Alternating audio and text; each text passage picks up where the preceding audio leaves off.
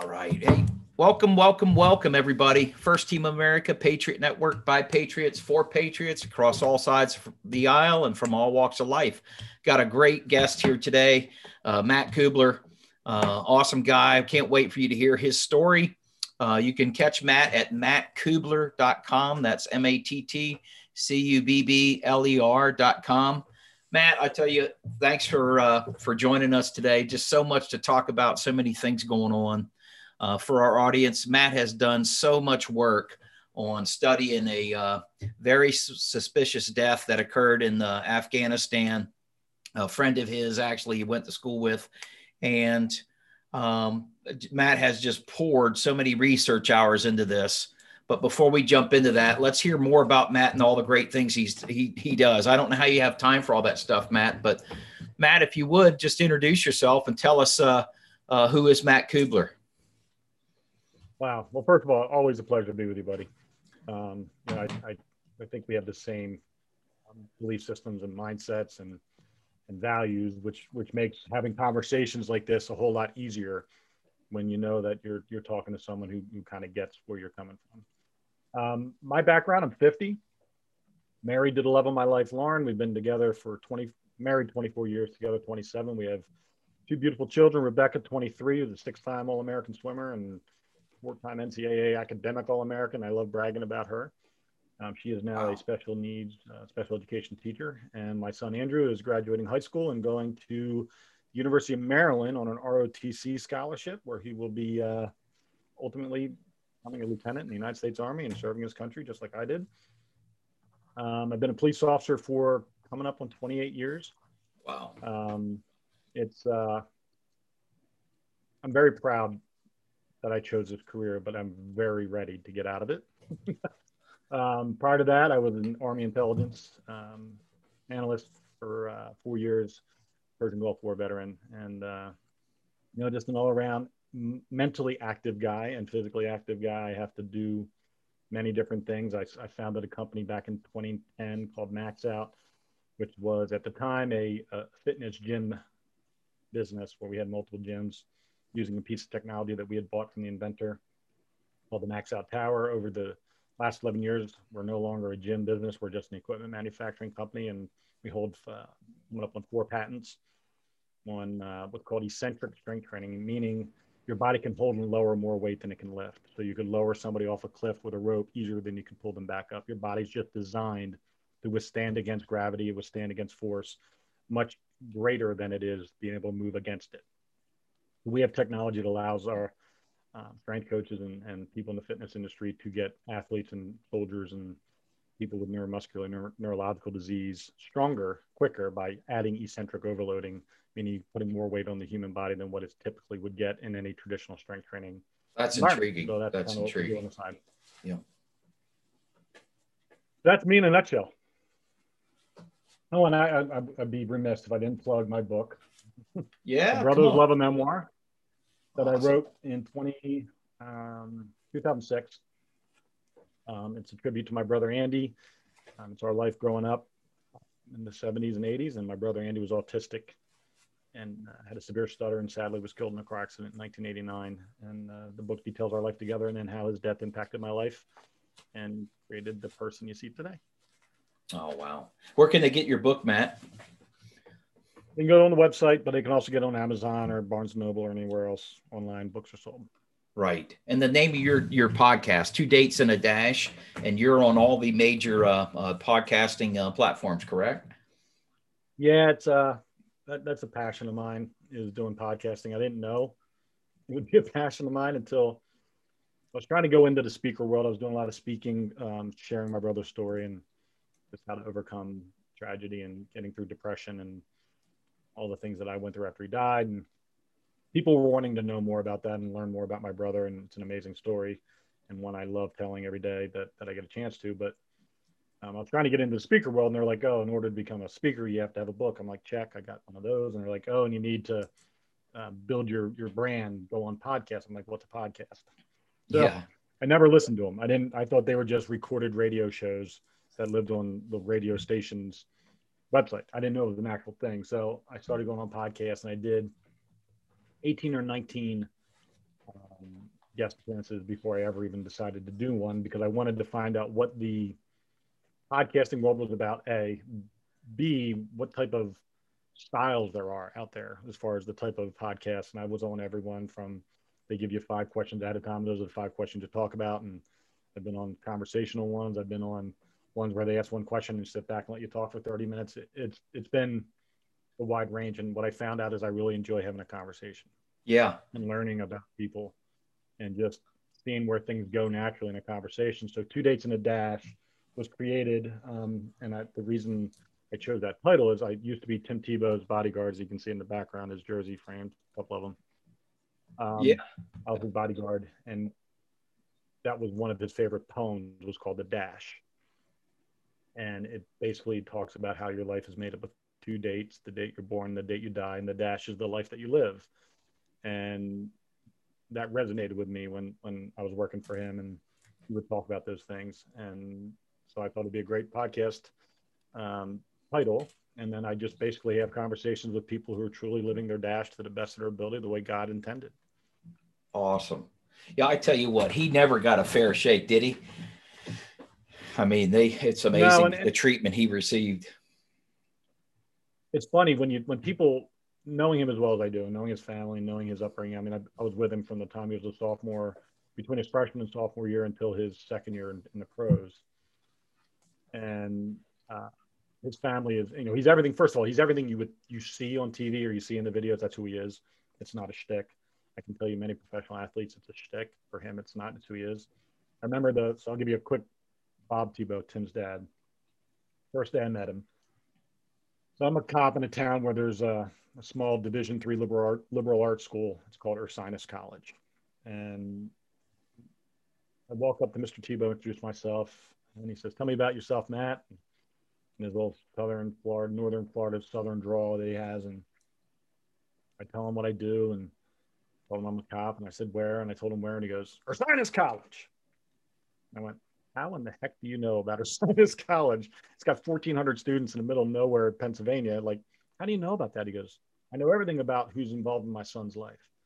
He goes, "Dan Mullen," who at the time was the offensive coordinator for Florida, played football at Ursinus, graduated from Ursinus, and now is the head coach of Florida today, but at the time was Tim's offensive coordinator. So when he said he knows everything about who's involved in his son's life, he wasn't lying. He knew everything about everyone.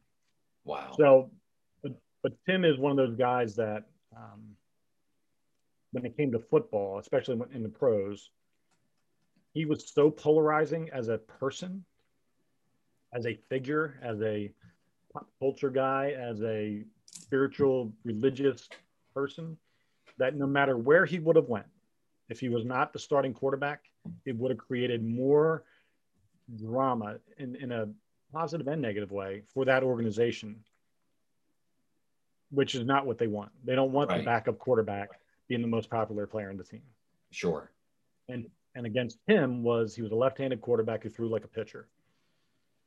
And he was not orthodox. He did things kind of on the fly and the physical specimen, but didn't check off all the boxes for a pro program that they would hitch their horse to.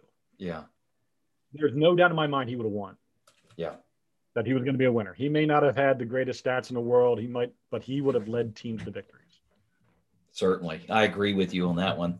So Matt, before we jump into talking about the Afghanistan deal, Commander Joe Price, tell me a bit about it, if you can share it. I don't want to go down this topic if it's not conducive or for you at this moment. But I mean, obviously, you're a police officer.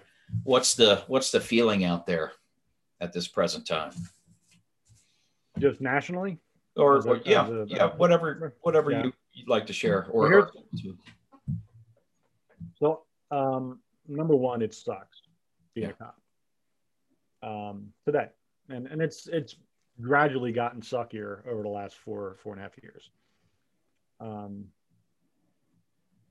I believe that there are enemies at work within our government, within our country, who have control over the volume button on information.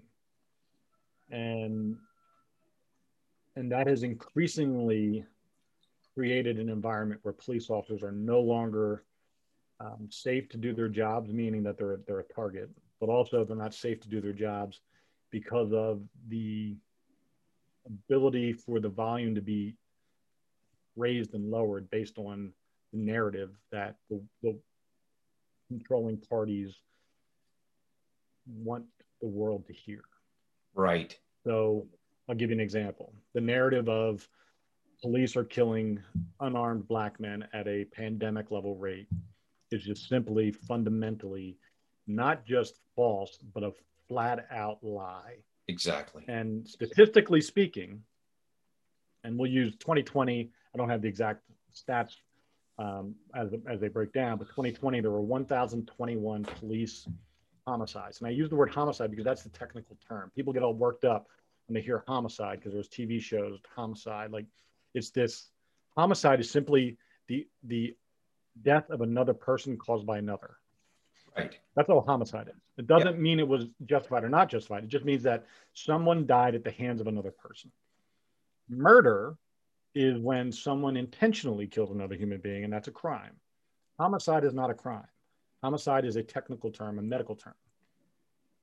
So there were 1,021 homicides by police in the country. Now, put that in perspective. There are roughly 300 some million police civilian contacts annually a year, roughly throughout any given year. And that includes, 911 hangups, alarm calls, helping people in a good way, arresting people, whatever. There were 10 million arrests in 2020. So 10 million people were arrested. So that doesn't mean they're all violent, but the potential for someone being violent is much higher when they're being arrested than when they're not being arrested. And out of those 10 million, 1,021 were shot and killed or somehow killed by police. Out of those 1,021, 18 were Black. 18 were unarmed and Black, I should say. I believe it was 18 or 19. So that means that they were not armed with a lethal weapon at the time they were shot and killed. That doesn't mean they're not lethal. That doesn't mean that they weren't able to kill you. That just means that at that moment they were unarmed. Right. The percentage of people who are killed unarmed by police who are Black is like 0.00024%. And we burnt down cities. We did billions of dollars in property damage. Small businesses were closed. Buildings were boarded up. Black communities were terrorized because of 0.00024%. And I may be completely off on that, but it's 3 zeros, I know, after to the right of a decimal point. I know that much. And yet there are 4,000 people who have died from COVID vaccines. Right. And we're told that that's okay. Those 4,000 deaths are not anything to worry about. Out of 8 million, or whatever the number is, the percentage of numbers is grossly more vaccine death related than it is unarmed Black police related. Right. And where I find the most frustration is the level of cherry picking that is done, where people get to pick and choose when they're outraged over death. Exactly. And when that's the case, that's when you lose me. You either don't like unnecessary death, period, or you just don't care. Exactly. You don't get the luxury to pick when that is infuriating or wrong or egregious or whatever the term you want to use. You hit the nail on the head, and thank you with sharing with that. One of the biggest things you mentioned, the volume. Those who get to select the volume, that's it.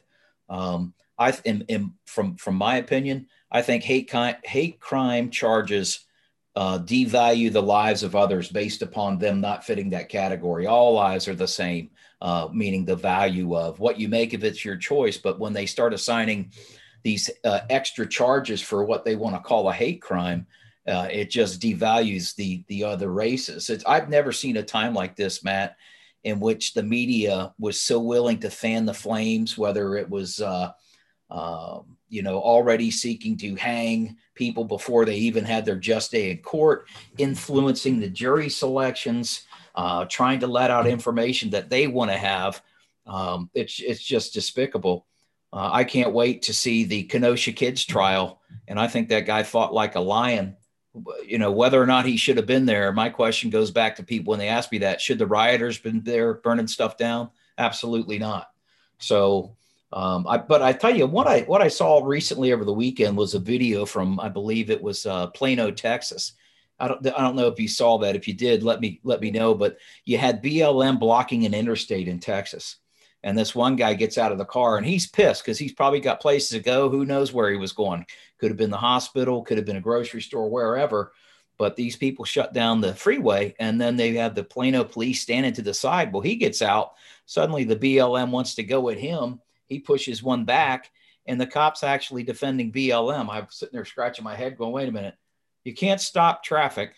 And it's just, I think it's just, nobody knows what's going on at this moment. It's just, but my point being, Matt, I think the long-term effect of where the Dems and these authoritarian liberals want to take this is they want to break down and destroy the existing police framework and bring in their brown shirts, Antifa style policing, just like Stalin did with the Bolsheviks. And we cannot allow that to happen. Your comments? Yeah, I mean, history does always repeat itself. It's just that we're too fucking stupid sometimes to care or do the research or read a book. And the Bolsheviks is probably the closest, the Bolshevik Revolution and the details on how the plan was hatched and created years before and implemented is probably as close to today as you can find. You know, Hitler, similar, but there are some mild discrepancies. I think the Bolshevik Revolution was pretty much locked up in what we're seeing today. The Plano incident infuriated me. Yeah. Number one, infuriated me because that police officer was put in a position where he had to make that choice wrongly, in my opinion, but he was put in that position based on orders given to him by someone in greater authority than he is. And in a world where, you know, I'm not necessarily a conforming human being, but I've chosen a profession for 32 years, including my military time, to be in a rules, order, discipline-driven professions. I've made them work more for me than me for them. But in those types of situations where that officer was in, you get put into a position where you have to make a decision on what you find to be more important to you, your paycheck or your principles. And not everybody chooses principles.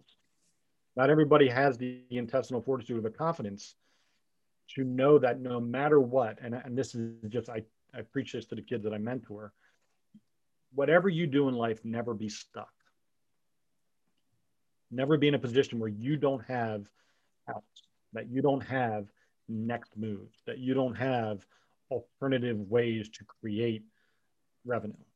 Right. Amen. I tell every cop, no matter whether you end up with a pension or not, you have a skill set that someone will pay top dollar for on some level that you can then go make money on. So you are never stuck. We get stuck into the pension component because that is what we work for. That's our carrot at the end of the 25 years or however long you work, is that pension, that money that comes to you every month where you don't have to get up and go earn it. And that's a beautiful thing. But at some point in time, when you're put in a position where you have to make a choice between right and wrong based on your principles, and you choose your pension, I am sad that that's where we are today as a society, is that the right choice is to enforce the law and to ensure that the greater good is served, not the 1%. That the law states that you can't block a highway, right, or stop someone else's freedom of movement, or limit their constitutional liberties. Yet we are defending those who do just that. Exactly. And when you remove someone else's constitutional freedoms in order to appease someone else's, or what you perceive to be someone else's, because actually that's not their constitutional liberty, is not to block a highway. Right to assemble does not include breaking the law. Exactly. No matter how you look at it. Yeah, certainly. Yeah, I agree with you. That's a great point that his supervisors probably put him in that position. Over the weekend, or was it last week? We're in Portland, the lawless area of the U.S., one of the many. I'm sure you saw the video where they're blocking the roads, pointing ARs at people in vehicles. We've got multiple violations with that, and speak to that a bit. What are your thoughts on that particular scenario? Well, anytime you have weapons presented, Yeah, it creates this magic concoction of fight, freeze, or flight. Yep. And it's different for every person. And it's no different than if I'm not wearing a mask out in public and somebody with a mask comes up and approaches me and tries to virtue signal shame me into complying. I may be a milk toast, soy milk pussy who goes, oh, I'm so sorry I offended you, and put my mask on. Or I might be the guy that breaks your nose. You don't know, right? You don't know which side I'm on. Exactly. But you made the decision to make that choice and approach me. Well, the same thing happens when somebody pulls a gun on somebody or points an AR-15, or what I believe to be AR-15 that shoots real bullets and not maybe some airsoft gun or a look-alike BB gun or whatever but their intention is for me to believe that it's a real gun. Well, I may be the guy that puts my hands up and go, please don't hurt me. Or I may be the guy that blows your face off. Right. You never know which side that's going to be on. And when you allow for that to happen, unchecked, unenforced, I talked about this in several lives I did over the course of the summer when there were riots all across our country. On any given night, any night, for as many nights as there were riots, there were thousands of felonies that were committed. And none of them were enforced. Exactly. Imagine that. Felonies. Yeah. They were letting people out of prison to do it. Oh, absolutely. I've never seen that. Yeah. Throw shit balloons and piss balloons and other liquids that we don't know what they are. Yeah. Absolutely. Those are felonies that were unchecked. Exactly. And when you allow the goons to go unchecked, they become emboldened. And when they become emboldened, they start to pack up like herds of dogs, wild dogs. And when they get together, they become stronger. Individually, they're weak-ass pussies, but together, they're actually pretty formidable. And if you don't have the skill set or the training or the understanding or the background to handle that, that's who they're looking for. They're looking for the weak ones that are going to go, I'm so sorry, I didn't know, or I understand what you're angry about. Please don't hurt me. I'll let you do what you need to do in order to get this out of your system so you can feel better about your fight against the man. And then there's some that are just going to be like, Kyle Rittenhouse, who shows up with an AR-15. He's trying to help people, and then you come at him and he kills two of you. Like, that's going to be that's a byproduct of allowing chaos to go unchecked, because then you have people that decide, I'm no longer going to trust my government or my law enforcement or anyone else to control this mob mentality. I'm going to go in and do something about it myself. And that's what happened. Yeah, no doubt. They, the authority, not when I say the authorities, the city managers, the mayors, the city councils are all complicit in this, in allowing these things to fester. I still can't get over the fact. And I met, I'll flash back a little bit. I was at an event not too long ago, and I met a soon to be retiring DHS guy, real great guy. Met a lot of good LE guys there. And we got to talking, and I asked him, I said, man, what is going on? And he shook his head. I said, how in the hell does the people standing outside the Capitol in DC that didn't go in the building suddenly losing jobs and other things? Yet you look at Portland, where they firebombed the courthouse, took over a police station, created an autonomous zone. We haven't heard squat from that.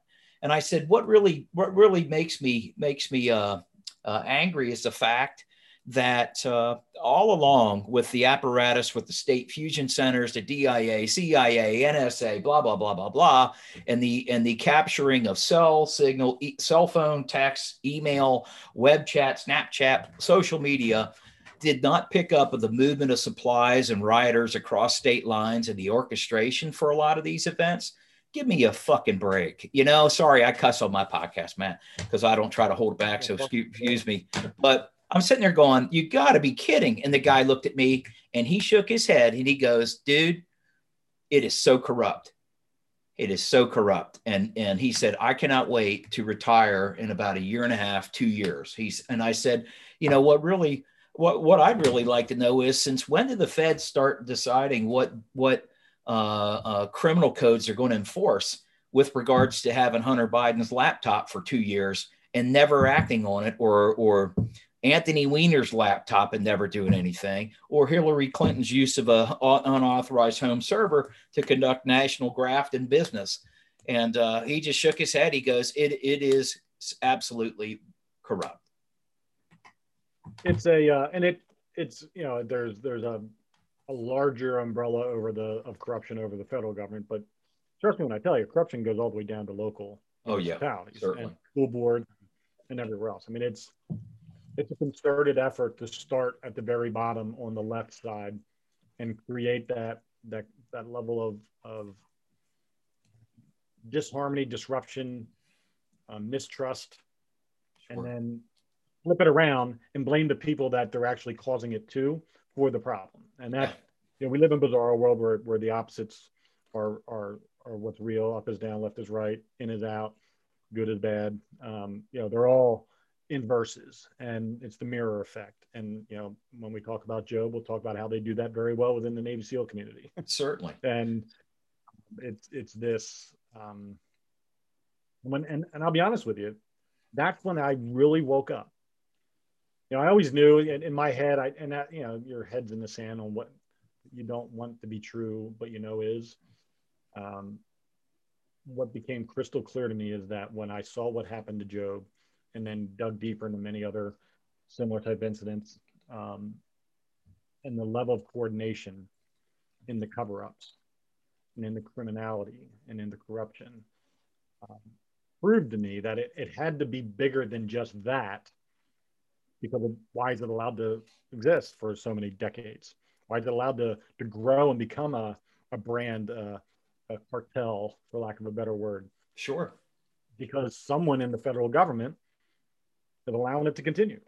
Exactly. I worked in Intel. I worked in Intel Collection, SIGINT. I can tell you, there is nothing that doesn't get intercepted. There's nothing, exactly.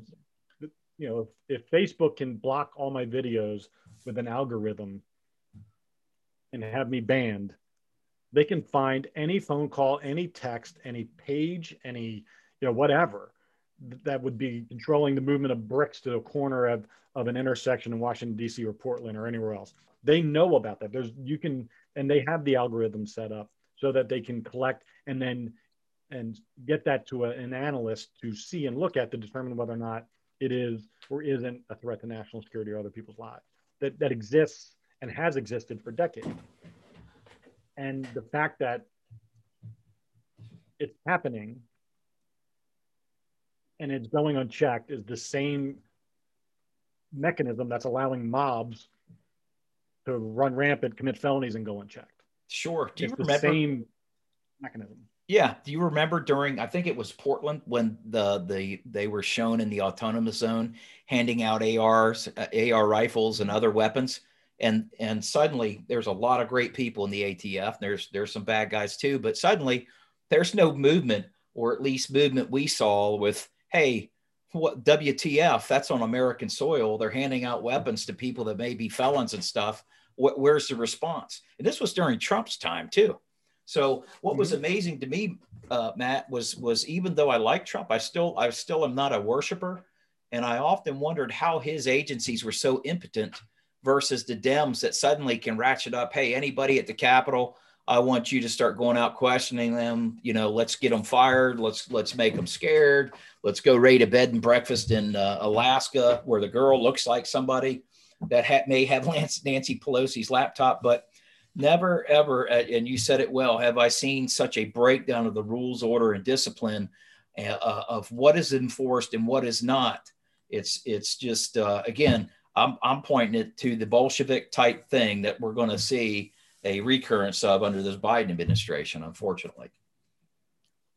Well, you got to hope and pray that one thing I tell people all the time, and listen, I am not a Trump. I voted for him twice. Would vote for him again.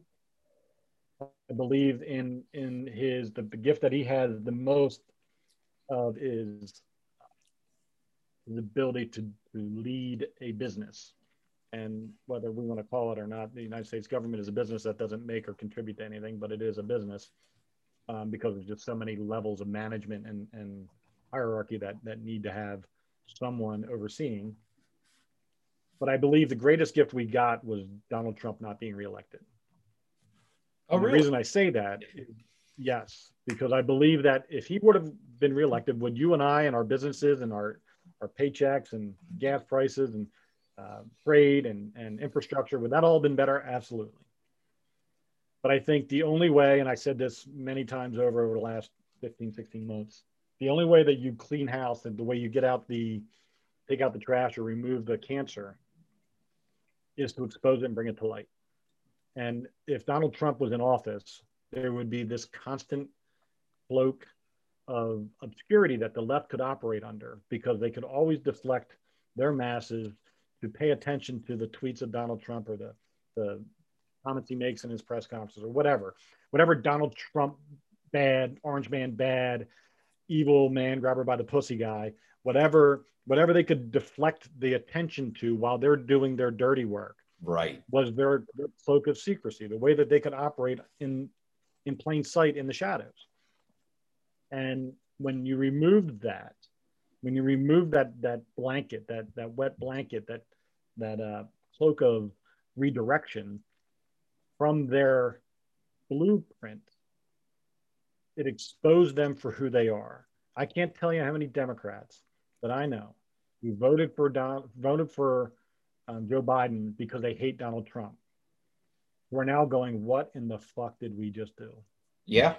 A lot of union guys are saying that, or people. Yeah. And especially, that are on the Keystone Pipeline. I mean, just look at that. The first things, if I were a Democratic strategist and I was in charge of Joe Biden's first 100 days in office, I would have never in a bazillion years said, hey, let's go bananas and undo everything that the last administration did and do a shit ton of executive orders and do things that are just completely off the rails. But I'm glad they did. I'm glad he did all those things. Because the only way that we're going to shift. I mean, if you just think about it, we went from having a bunch of people afraid to admit that they're conservatives to having 100 million people who are going, fuck you, I'm conservative. Right. Right? That's true. Gigantic shift. Yeah. So now there's 100 million out of 330 million people who are going, dude, I am 100% conservative, pro-America, America first, constitutionalist, whatever. Those people are loud and proud now, where they were quiet as mice.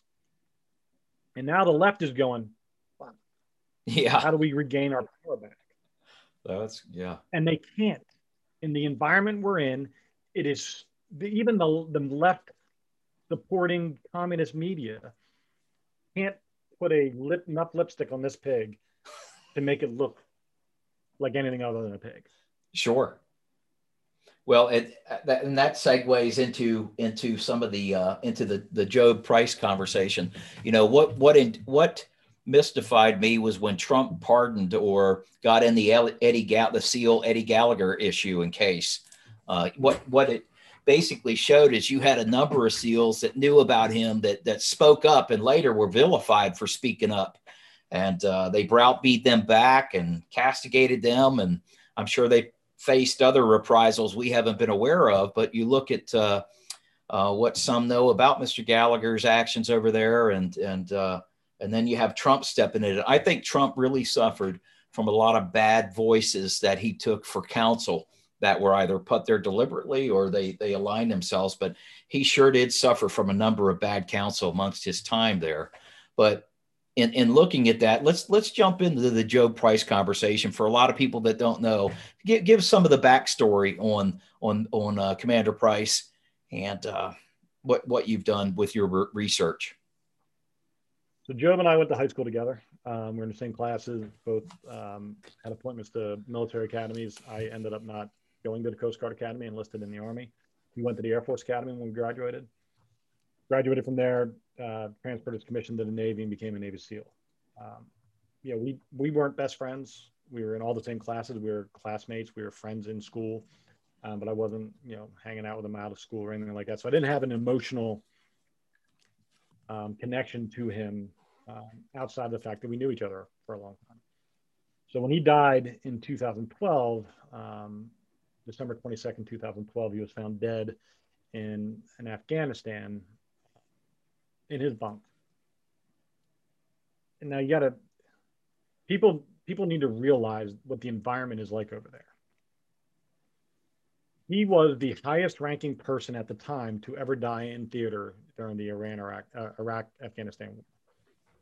That's a big deal. When somebody of that high rank, he was the commander of SEAL Team 4, like the big dog, running an entire team, running an entire operation, an entire theater, an area of Afghanistan where his guys were responsible for dealing with the mullahs, dealing with the Taliban, like working with all these people. And that was his responsibility. And Job was always a goofy, happy-go-lucky, super, super, super smart. We were always challenging one another academically, but he was just always way smarter than me. Great, like he's like the Boy Scout. Like I always said, he was the white knight. He was the guy that usually always did the right thing, always had fun doing things, but always was doing the right thing. Never was mean to people. He didn't bully anybody. He was a stud football player, stud wrestler, but didn't walk around like I was a Billy Badass at school. But when he died, I remember thinking, suicide? Really? Job would, the guy I know was just way too involved in life to want to leave it. And we had seen each other over, the course of 20 years.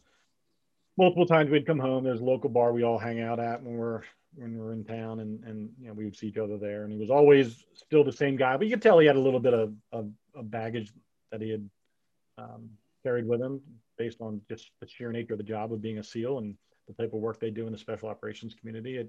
You see things and do things that maybe stick and stay for a while, but he never showed any wear and tear from that on an emotional level where you would think he's just unstable. So when I saw that and when I heard about that, the first thought is there's no way. And again, I didn't know anything about the SEAL community. I didn't have any intel and anything. I just thought it was odd that he would kill himself. And I was always waiting for something else to come out that would vindicate that, like that there would be some information that was gleaned that, or why he killed himself, because there was no note or anything like that. And, his best friend who I was friends with, there was no, I saw something was wrong and I wish I would have said something. Nothing. There was no indicators that there was any suicidal thought. So fast forward to 2018 and I'm starting my podcast and doing my podcast. And I had an opening for a guest and I put on Facebook, anybody that wants to be a guest on my show, I have a last minute opening. Someone, mutual friends of ours, recommended Job's sister, Bronwyn. So I messaged her and I said, hey, would you like to come on and talk about Job and the stuff you're doing with the Travis Manion Foundation in his honor and helping other vets families, Gold Star families, things of that nature? She goes, oh yeah, I'd love to. That'd be great. Over the course of the next 5 days, it turned into the switch from being a sharing stories about Job and what she's doing in honor of him to, can you take a look at what happened to my brother and in her father's case, my son? So I went over to the parents' house, and they gave me the murder book or the suicide book or the death book, whatever you want to call it, that NCIS and Army CID compiled on Job's death. Now, like I said, I've been a cop for a long time. I've investigated hundreds, if not thousands, of deaths. I know what a good investigation looks like. I know what the rules and procedures are. I know what the steps you take in a crime scene. I understand evidence collection and evidence preservation. I understand crime scene security. I understand all that. And it's pretty much the same across the board in law enforcement. It's not the Navy does it one way and local Pennsylvania does it one way and California does it one way. The rules are pretty much universal across the board for all crime scene investigations, especially deaths. So I told them, yeah, I'd take a look at it. And mind you, I had like 2 days to prepare for this podcast, and the whole podcast was going to be on what happened to Job on December 12th, 2012, December 22nd, 2012. And when I got into the thousands of pages of information, I started to see a pattern of ineptitude. And I saw a crime scene investigation that was so bad that no one in law enforcement, from the lowest level law enforcement officer who's had the training to the most seasoned, would ever look at that case and go, that was handled properly at Right. any step. Sure. From step one, it was broken. Step one. Yeah. And that's when you start off broken, when the whole process breaks down from the first decision you make, everything from that point forward, it's like a domino effect. You can't undo the break. And you know, as a you know, if I were to arrest, say this was murder, which I believe it was, in order for me to prove someone did that, I have to show how that crime scene was handled. How was it secured? Was there a list? Who all went in? What all was touched? What did the room look like when you first came in? Photographs, like all of the stuff that you're supposed to do in order to be able to prove later on that somebody did it was not done. And my theory in the beginning was, boy, these NCIS guys are fucking retarded. They don't know how to do anything. As I got into this more, it shifted from maybe they did that intentionally. Maybe this was intentionally done so badly to make it look like they were inept when in actuality they were doing a cover-up. And that's where I am today. I believe it was a cover-up. I believe that. Go ahead. I know you got to ask a question. No. Go ahead, because I want to hear your thought on that. Keep your thought. You know, I was brought into this world not wanting it. I certainly have, you know, and like I said in the beginning, I don't have an emotional attachment to Joe. He was a friend, a classmate, but he wasn't somebody that I was super tight with. You know, his death didn't traumatize me for months and years, and it's sad he died. I knew him, and I thought he was a hero. And he served his country valiantly, and he left behind a wife and child, and a sister and a father and a mother. But I wasn't emotionally destroyed by his death. I just wasn't. Right. So I'm not coming at this, when they asked me to do this from a high school classmate perspective, I'm coming at it from a law enforcement investigator perspective and from a investigative journalist perspective. And I'm going, all right, if there's you know, meat on the bone here for something other than suicide, then I want to see what that is. Right. And in order to do that, you got to come at it from almost like a clinical perspective. You know, I do everything in a triage. You know, what is the most important thing I got to look at, and then work my way down to the least important. And when you're looking at a suicide, where it's, you know, I'll give you the landscape of what type of structure he was in when they're saying he committed suicide. So these are concrete and metal that hold, you know, 10 guys, maybe. And they're individual rooms, but they have, you know, metal dividers between them. You know, you fart, you're going to hear it at the other end of the hall. Exactly. You're talking, you're going to hear the conversation. It's an echo chamber. And, you know, Job allegedly used his service weapon, unmuted, unsilenced, to shoot himself in the right temple while he was laying on his side, naked in his bunk, in his sleeping bag, which, mind you, every night of his life, Job slept naked. Job slept on the left side of his body. Job slept with the pillow in the crook of his arm, like this, with the pillow sort of on his hand and just sort of bent underneath his arm. Every night. I validated that from his family and from his wife. That's the position he was found dead in. That's the position he was in when the bullet entered his body. I've investigated hundreds, if not thousands, of deaths. I can tell you I've never investigated a suicide where somebody was in the exact position they slept in every single day of their life and decided at that moment that's when they're going to kill themselves. That's the thing that stood out the most to me.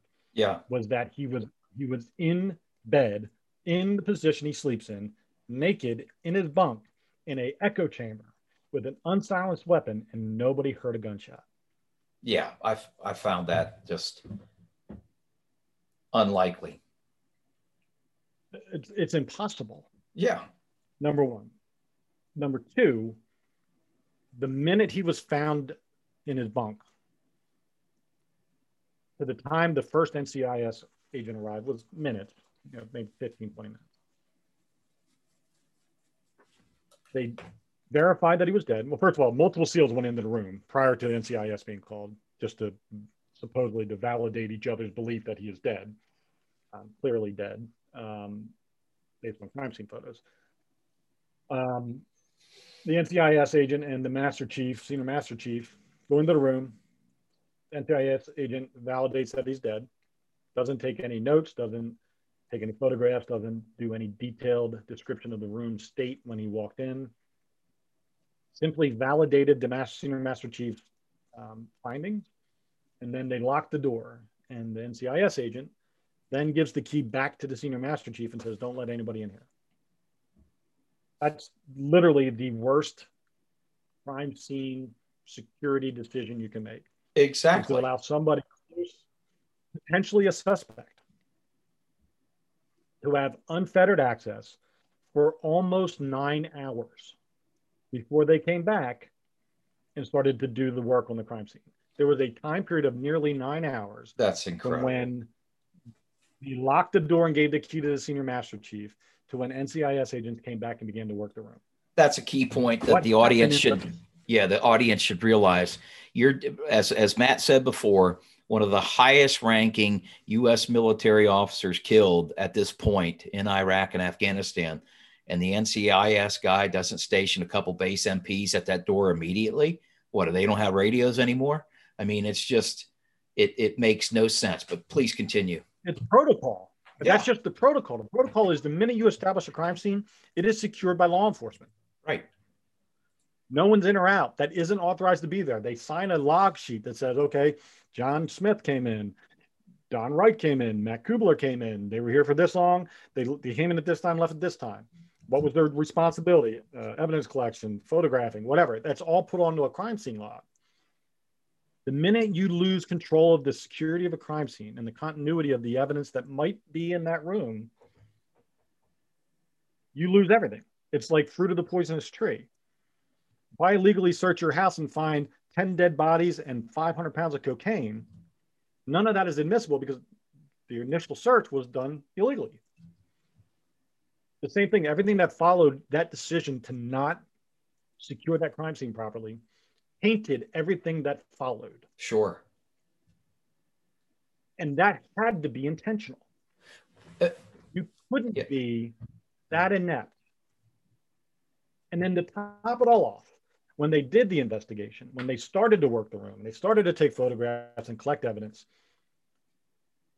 an entire disc worth of photographs, a disc. This is 2012 now. Everything was on SD cards back then. Nothing had to be on a disc. An entire disc of photographs and no digital copy exists was ruined. There was no SD card or file on a laptop that contained all of the photos. That one disc, and that disc showed the photographs of the wall to the side in which the gunfire came from. So Joe was laying on his left side, shot himself, according to them, with his right hand while he was sleeping. And if you know anything about gunshot residue or splatter patterns or anything like that, there is an expenditure of gas that goes out of a gun, and then it hits something that's solid that then has a liquid in it, and then there's a blowback. Exactly. That blowback would be on the wall behind him, which was maybe 1.5 feet behind him. That pattern would be very indicative of whether or not you would be able to tell whether or not somebody shot themselves or somebody shot them in that position, which would have to be behind him in order to get that angle of a shot. Those pictures were lost. So I have no idea what that wall looked like. Secondly, Job's hand, the hand in which they're saying he shot himself with, had 3 or 4 mini micro dots of blood on his knuckles. I can tell you that had he shot himself, his hand would have been, and up his arm would have been sprayed with blowback blood, because it was a contact wound. It was a contact wound to his temple. The amount of blowback that would just come from the gas trying to get away, and then whatever liquid inside of his brain, his head, would blow back. Right. It would be all over his arm. It was not there. And then finally, he was found lying on his back with his head facing to the right, which is the direction from which the bullet entered, and the gun still in his hand, neatly placed across his chest. I've done as many studies and research as I possibly can. There is a way that it happens, but there's a bodily positioning that you need to be in order for it to happen, where you are still holding the gun. Right. There are certain if your arm's in a certain position, it's going to fall a certain way simply by gravity and by mechanical, the way the arm works or the hand works or the leg works or whatever. There's certain things that would have to be in perfect place for that positioning to happen. And the way that he shot himself is not one of them. The angle of trajectory from the bullet entry into the right side of his temple, through the left side of his temple, through his pillow, through his mattress to the floor, indicates that his arm was up in the air, that an arm was coming downward into his temple while he laid on his left side. There was no way biomechanically that his arm could have fallen, let alone with the gun in his hand, where it fell across his chest. Right. It couldn't have happened that way. So one of two things happened. Either he was killed, or the crime scene was manipulated and they put the gun in his hand and placed it across his chest. I don't know which one is true yet, because I haven't had the chance to interview anybody, because the Navy won't let me. But I can tell you that he didn't. You can't. I said this in an interview once. You can't. As a crime scene analyst, as an investigator, I'm trying to create a 1,000-piece puzzle with 1,000. I want to get 1,000 pieces so I can show that puzzle, and in the box looks like the picture on the outside of the box. Right. What the Navy SEALs gave us and NCIS gave us was 150, 250-piece puzzle out of 1,000. And they're trying to tell me that the 250 pieces that we put together looks like the box, and it doesn't. I can tell you there's no way you can get from 250 pieces out of 1,000-piece puzzle and make it look like what they're telling me it looks like. You just can't. So if you can't get there, if you can't connect the dots enough to show this happened and this happened and this happened, that's why we're calling it this, then you have to label it as inconclusive at best. Right. I'm telling you that there's nothing about a suicide that this has nothing about suicide. This has to do with one of two things: either manipulated crime scene or he was murdered. It's one of those two things. And if we're not going to be allowed to investigate whether or not it was manipulated or if he was murdered, and you're still going to try to sell me that hunk of shit that he committed suicide, I'm going to tell you that you can't do that.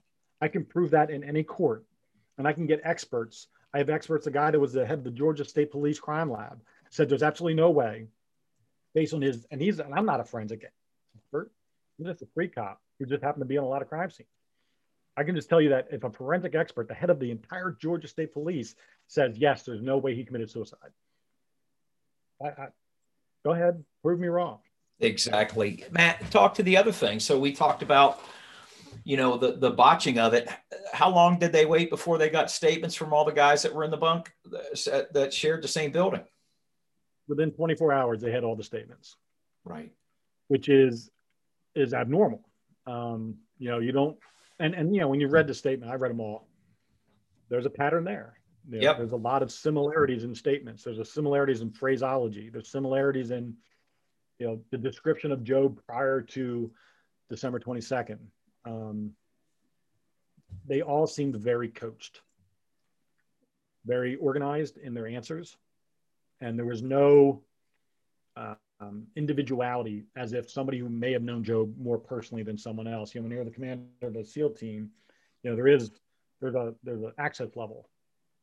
So, a lowly SEAL isn't going to have access to Job the same way as his XO or the S2 or whoever is in the TOC or the command structure is going to have way more access to Job and have probably more intimate details about Job than someone else. But it appears as if everybody had the same access to Job. from the lowly guy to the top, the number two guy in command. It seemed very odd that they all had very similar opinions of Job and thoughts about Job prior to and including the day of his death. Right. And the NCS guy that was with them, was he the guy that was deploying with them? Was that that individual, or was it another one? Yeah, because then he had to go get more agents to assist with the crime scene, which was the reason why there was this delay. Right. I still call bullshit on that, but where do you have to go that you can't get somebody to bring the stuff to you? Like, where are you, the lone NCIS agent in the entire region? And right. If so, that's stupid. Number one, you're with SEAL Team 4. There should be, there's going to be needs for NCIS when you're in the middle of a combat zone where you're dealing with locals and there's lots of money being brought in and exchanged and handed out, and relationships that are being forged through paying off mullahs and paying off tribal leaders in order to get their cooperation. There's a need to have that person that's sort of making sure it's all done on by the book. Sure. And through the multiple additional investigations I've been involved in since Job's, I can tell you that there's been a lot of unchecked action that have occurred in that region by SEALs, not just SEAL Team 4, but every SEAL team that has been deployed in that region since 2002, on some level has had some sort of a corruption scandal, whether known to the public or unknown, on every deployment. Right, exactly. Some of the people that are being held to the highest standards as the face of the SEAL brand are the most complicit. Yes, I agree. And that's the scary part. And that took me to then the mindset and belief that the same people that are controlling who sees what within that SEAL brand community and is covering up the egregiousness of the actions of many over there and portraying the teams as this ultimate elite fighting force, the protectors of the American way of life and truth, justice, and all that, are the same people that are controlling the narrative for BLM, Antifa, the left, Joe Biden, AOC, you name it. There's the same pattern. So everything as an investigator and as an analyst, an Army intelligence analyst, everything we did was based on patterning. So when you start to see patterns as an investigator, you can start to connect dots and make connections between two separate things. If there's a serial killer, there's a pattern to a serial killer's killing. That, the reason why Son of Sam was caught is because there was a pattern to what he did. And the same thing with investigating. I can look at Job's case and determine the pattern by which things happen, and then look at other cases and see how those patterns exist in every one of those cases too. Sure. And when you see those patterns, that's the indicator that there's some corruption happening. And that if those patterns exist, and I, Mr. Nobody, that's not involved in the SEAL community at all, or in the military, NCIS, or anything, I'm just some guy that was randomly asked to look at a book, and now I'm in this thing ankle deep, or knee deep. How am I now the only person that can see this? I'm not. I'm just the only one that's allowing it to be known. Exactly. I recall from some of the reviews I did that a couple days prior to his so-called suicide, that he was visited by Szymanski and another individual. For those on the audience that don't know, Szymanski's involved in several other questionable incidents regarding the Chapman's Ridge and quite a few more. Chapman's Ridge, if you haven't got that book, please do so. I mean, it is just riveting, and it's really surprising to see. And Matt, based upon what you're saying and sharing with us, you can really see the attempts to even downplay any investigation that would have helped improve the services in many different ways, rather than sweeping it under the rug by the higher brass, which is what I think we got. But, any theories you have on what might have been the reason why? Because I still don't accept it either, Matt. I don't believe it was a suicide. It was 3 days before Christmas. Not knowing Joe, but just knowing the kind of man he seemed to be. No father would do that to their kids. No good father. leave a memory to taint Christmas for the rest of their lives. So your thoughts on the theories? Yeah, well, we'll go back to where you just started with. Yeah. The Roberts Ridge, where John Chapman was an Air Force combat controller who was attached to SEAL Team 6 back in 2002. And I believe it was Tacker Gar or Terran Code. One Joe was either Terran Code or Tacker Gar, vice versa. I can't remember exactly. But in 2002, SEAL Team 6, led by Tim Szymanski, and the team leader on that mission was a guy named Britt Slabinski, who they were going after high-value targets in the mountain regions of Afghanistan. They were on a mission that was scratched and refused by many other SEAL Team 6 squadrons to do because it was just too high risk. I believe it was Blue Team that Szymanski ordered to do it, and Slabinski was the team leader for, and John Chapman, the Air Force combat controller, was attached to. They decided to take this mission on. Long story short, they were making their approach. Neil Roberts, who was a member of SEAL Team 6, had unhooked from his strap. The back of the Huey was open. They received RPG fire, which ended up being an SA-7, I believe, which is a huge difference than an RPG. It knocked the helicopter unstable. He fell out the back, landed on the mountaintop, and they had to go and do a loop around and try for another entry. Got hit again, crash landed. Team is bailed out the back, including John Chapman, who was first to get out. John, for 15 or 16 years, it was Britt Slabinski heroically stormed the mountain to save fallen teammate Neil Roberts. Shot and killed shit ton of Al-Qaeda, Chechen Al-Qaeda fighters who were in fighting positions on the mountain. John Roberts assisted him and died on the mountain with Neil Roberts. And for a long time, it was Britt Slabinski is the hero. Had it not been for an AWACS plane video footage and a drone CIA video footage that they were able to piece together to create a very clear depiction of what happened that shows that actually John Chapman was the one who stormed the mountain. Britt Slabinski followed with a couple other guys, and John Chapman fought valiantly to save Neil Roberts, was rendered unconscious. More fire was coming in on the SEALs. They decided to bail, didn't check on John Chapman to find out whether or not he was alive or dead, left him up there. Within an hour, he came to.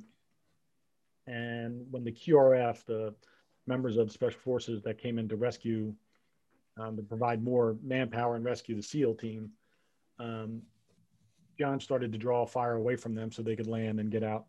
And ultimately, he saved 23 people that day. Britt Slabinski got a Congressional Medal of Honor prior to John Chapman. And I believe that was done in order to get ahead of it. And if you look at his citation on his Medal of Honor and you read the citation, it's exactly what John Chapman did. Exactly. What Britt Slabinski did. Right. And then John got his posthumously, clearly, in 2018. And I had his sister, Lori, on my podcast. She's the co-author of Alone at Dawn, which is the best version of what happened that day. If you're going to read a book, it's the New York Times best-selling book, Alone at Dawn, which is a great book and written with facts. So what I believe happened that day, and then for the 15 years thereafter, was the original sin, in my mind, of the current state of the SEAL program. I believe when you tell a lie and you tell a lie enough, it becomes your truth. And I believe Britt Slabinski and Tim Szymanski decided that the public relations nightmare that would come from leaving a Air Force combat controller to die on a mountain and fight by himself for an hour and receive, whatever it was, 20 some wounds before he finally died. If you watch that video, the narration of it is just brilliant. It makes you cry every time you watch it. That was their reasoning, and the fact that it was a shitty op to begin with. Oh, absolutely. Risky op that didn't need to happen. Yep. You combine all that, it's a bad look for the SEALs. And when they were able to cover it up and make it look like Chris Levinsky was a hero, then you had a different spin, a different narrative. And they went with that narrative for so long until this video came out. Then they were in an oh shit moment. Then it became the fog of war. It became, I don't remember every little detail. It's this whole, over time, the understanding is you're going to forget small details over time. I can promise you this. I've been in a couple of those situations and I remember every single moment. There's nothing that is faded about that. Exactly. So I think that was the original sin. I think that's where Szymanski became who he is and how his then involvement in many other incidents over the course of the last 20 years, including Job's, makes me believe that if he was able to cover that up, why wouldn't he be able to cover this up? That's a great point. So many actions that led to the deaths of men, such as I recall from the book Alone at Dawn, the great riveting story. Encourage everybody to get it, from even using a different radio channel. But the first one was avoiding the intel from, I think, some Army special forces that were monitoring that mountain, saying it's loaded with fighters. And what did they choose to do? Land on top of the fucking mountain. You know, it was like a race for glory. There were probably some books that were going to be made, some publicity tours.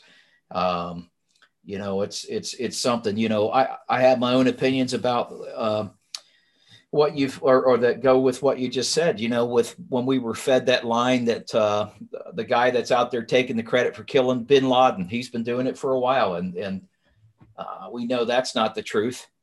We know he wasn't the one that first shot bin Laden, but somehow he's getting the glory. I think a lot of that stuff too, we can tie back to the Obama Biden era, not just them, but others, but just show how corrupted and compromised the higher up in the military you go. There's a thirst for glory. I've heard from others firsthand that have told me in the past that from other branches of the military that did not want to take certain missions with SEALs. And I'm not bad mouthing all SEALs. There's wonderful guys on those teams, and they know who the bad guys are and who the corrupted ones are. But it had really gotten pretty bad. And I agree with you. I think that was the original sin for Szymanski, among others, that's just led to innocent deaths. And I think he's even still calling the shots down in Florida, or still embroiled or involved in some level of planning for SOCOM. I mean, here's a guy that made some very bad calls as the one that was in charge at the time, that led to multiple deaths. And what do they say? Failure is promoted, right? Well, yeah, and you know, you got to look at also bloodlines. You know, look who are you intimately connected with? You know, he's got history with the Clintons and the Bidens. He's got, you know, prior to any of these things happening. You know, it's no secret that, you know, the very disgustingly brutal world, the political world, when it comes to how do people get ahead, who gets contracts, who gets this. It's all based on nepotism. It's all based on pay to play. It's all based on all those things. And people who typically are in charge, especially in positions of high prominence, like Joint Chiefs of Staff, or you know, head of DOD, or one of the, you know, secretary or whatever. You know, if you have all these high rank, there's I can probably give you 5 or 6 that have questionable service records, that were military who are now super high up admirals and rear admirals who have a lot of questionable decision making in their background, but because of who they are aligned with, they're protected. And you know, if you can redirect, and that's why I was talking about Trump not being reelected as a gift, is because when you remove that protective cloak of deception from the equation, you're left with an exposed entity. And I think whether it's the war on terror, as you know, George Bush, who I think is one of the most evil beings on the planet. Yeah. You know, we were led to believe it was about terrorism. It was about protecting America from terror, whether it's or social distance or wear a mask, or we're all in this together, whatever the term is that they do to mind fuck you into compliance and belief. And I was a victim of that. I'm not going to lie. I bought into it at that time. I became an air marshal because I saw what happened on 9/11. I'm like, fuck that, not in my country. And I went and became an air marshal. And, you know, I trained with some of the greatest people on the planet, know some of the greatest people on the planet. And I would do it all over again because I'm still proud of the fact that I stepped up and took a stand. Now, whether or not that stand was based on faulty intelligence, I'm not going to judge myself on that decision. But I can tell you that the best way to make a war palatable is to create heroes. And when you can create heroes and storylines that make people go, man, those soldiers are sacrificing over there. We've got to win this. We can't let their deaths be in vain. All these things that come from that type of a narrative makes whatever true reason why we're involved in this war, they can continue to do that on the side. You know, the cloak of deception. You know, this volume controlled, media controlled, manipulated narrative, and having people who are probably more criminal, war criminals, as the face of the we feel good, gotta love our warriors overseas, that you're putting them out front, and that's hiding in plain sight. Absolutely. You have these guys, I'm not going to name names because I don't want to get sued, but there are people who are prominent in movies, TV, social media, podcasting, who are frauds, whose careers in the military pale in comparison to what they say it is and what the media lets them continue to manipulate and put out there on the airwaves, fraudulent. And even the stories they tell about what they did, fraudulent. And it's almost like stolen valor, but accepted stolen valor because they were actual men who served on the elite units. Yeah, it definitely, I agree with you. It seemed to be a big push, especially during the Biden-Obama time, with all of the military cooperation with Hollywood. So many tentacles are shared with that. The branding of the unit, the promotion of, hey, let's make money off the Trident, went from silent professional to let's write books and tell stories. And I couldn't believe that certain missions were being detailed and shared out so willingly. It was perplexing to see, but I guess, as you said, understanding what's behind it and the connections, then you start to, it's circumstantial evidence, right? That's admissible in most cases if it start tying in into the. But you think about that, just why would they allow something to be told? The only way they would do that is if it wasn't true. If it's not truly how it happened and you're presenting it, no one's going to know the wider unless somebody within that unit that was there that day speaks up. And what they've done is they created such a layer of bullying and culpability. And this is my personal opinion. But you have to ask, what would keep somebody from talking? What would keep somebody from telling the truth? If you saw, I don't know if you. I know. I got an answer.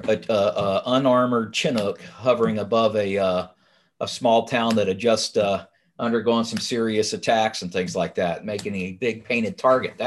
That seemed to be, and that's still a common theme, that those guys were set up. Oh yeah, but the total destruction of an entire group of people. Right. But there's people today that are aware of, that entire SEAL Team 6 helicopter was all the witnesses on that one.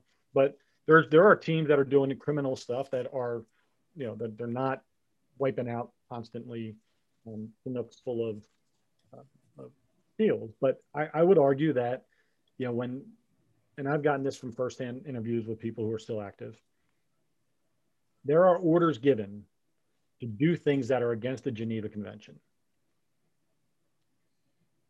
And I'm not going to go into specifics, but when you participate, even if you were following an order, you are now a war criminal by definition.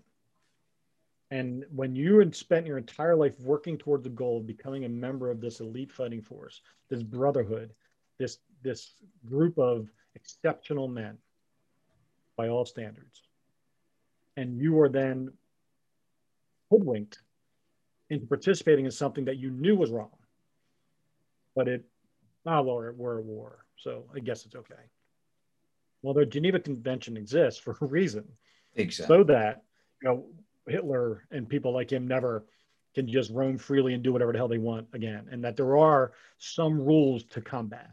That it's not just a full, whatever you feel like doing, do. And when you create an environment where everybody ultimately becomes a war criminal, that becomes leverage. And when you have leverage, you will use it to keep people silent, because no one wants to go to jail. No one wants to lose all of their um, goals and dreams. No one wants their families to be embarrassed and suffer. So when you have the choice to do the right thing, in general, the right thing is to tell the truth, or the right thing for you based on your situation, most people inherently will choose the thing that's best for them in their situation. And I think that's what we're seeing. And I think that's the pattern. And that's what they do with, you know, blackmailing politicians. So, that's why you have the special interest groups. There's so many ways to control someone's decision making and someone's mindset, that I think it's the pattern that is used in every one of those is identical. Entrap, manipulate, put your thumb on them. Yep. Yep. Absolutely. Well, Matt, I tell you what, you and I could probably talk for 4 or 5 hours on the podcast. And I'd love to have you back on. I think this has been a great to hear your perspectives on that. Anything in the future that you're working on that we could share with the audience, and where to get your book, website? Well, I'm always working on something. So we have with Max out, my fitness business, we have a new patent coming out, a new device coming out this summer, which we're excited about, which will be sold nationwide, worldwide, which is exciting. I'm looking to get out of police work. So hopefully the next time we talk, I have that plan solidified. Buying land in the middle of nowhere, Missouri.